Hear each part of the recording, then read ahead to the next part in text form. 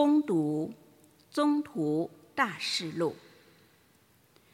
宗徒和长老辩论多时之后，伯多禄起来对宗徒和长老们说：弟兄们，你们知道，多时以前，天主就在你们中间拣选了我，要借我的口使外邦人听福音的道理而信从。洞察人心的天主也为他们作证，赐给了他们圣神，如同赐给了我们一样。在我们和他们中间没有任何区别，因为他以信德净化了他们的心。既然如此，现在你们为什么试探天主，在门徒的颈项上放上连我们的祖先和我们自己都不能负的轭呢？我们相信，我们得救是借着主耶稣的恩宠，正和他们一样。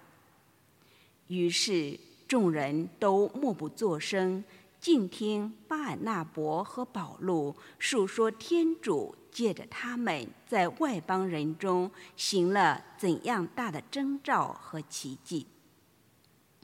大家安静以后，雅各伯接着说：弟兄们，请听我说，西满述说了天主当初怎样关心外邦人，从他们中间选了一个民族，属于自己名下。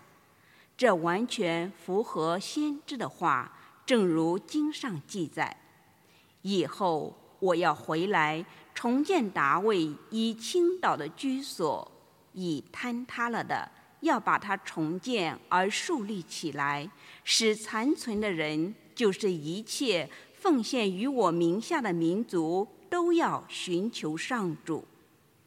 这是很久以前公布这事的上主所说的。因此我认为，不要难为从外邦皈依天主的人，只要写信告诉他们，戒避偶像的玷污和奸淫，不可吃致死的牲畜的肉和血，因为自古以来，在各城内都有人宣讲门瑟，每个安息日在各会堂中诵读他的书。这是上主的圣言。请在万民中宣扬上主的奇能。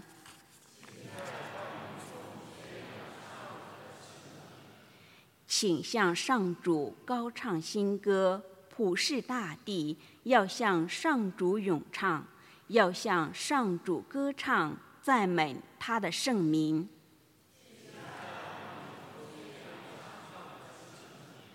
日复一日，不断宣扬他的救恩，在列邦中传述他的光荣，在万民中宣扬他的奇能。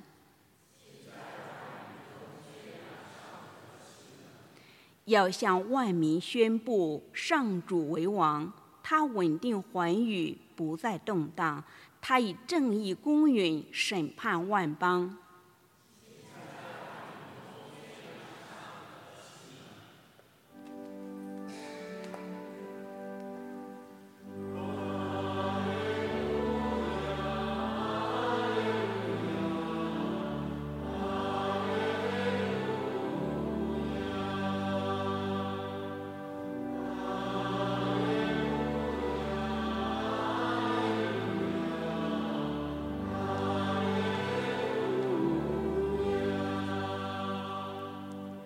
主说：我的羊听我的声音，我认识他们，他们也认识我。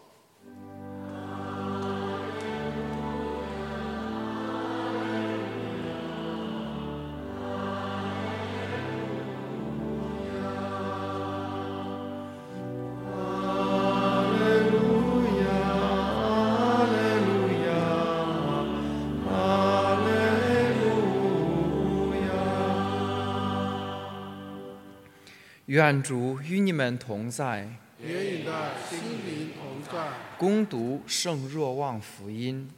主，愿光荣归于你。那时，耶稣对门徒们说：“父怎样爱了我，我也怎样爱了你们。你们要生活在我的爱内。如果你们遵守我的命令，便是在我的爱中生活，如同我遵守我父的命令，而在他的爱中生活一样。我对你们讲论了这些事，为使我的喜乐也成为你们的喜乐，使你们的喜乐圆满无缺。”以上是基督的福音。基督，我们赞美你。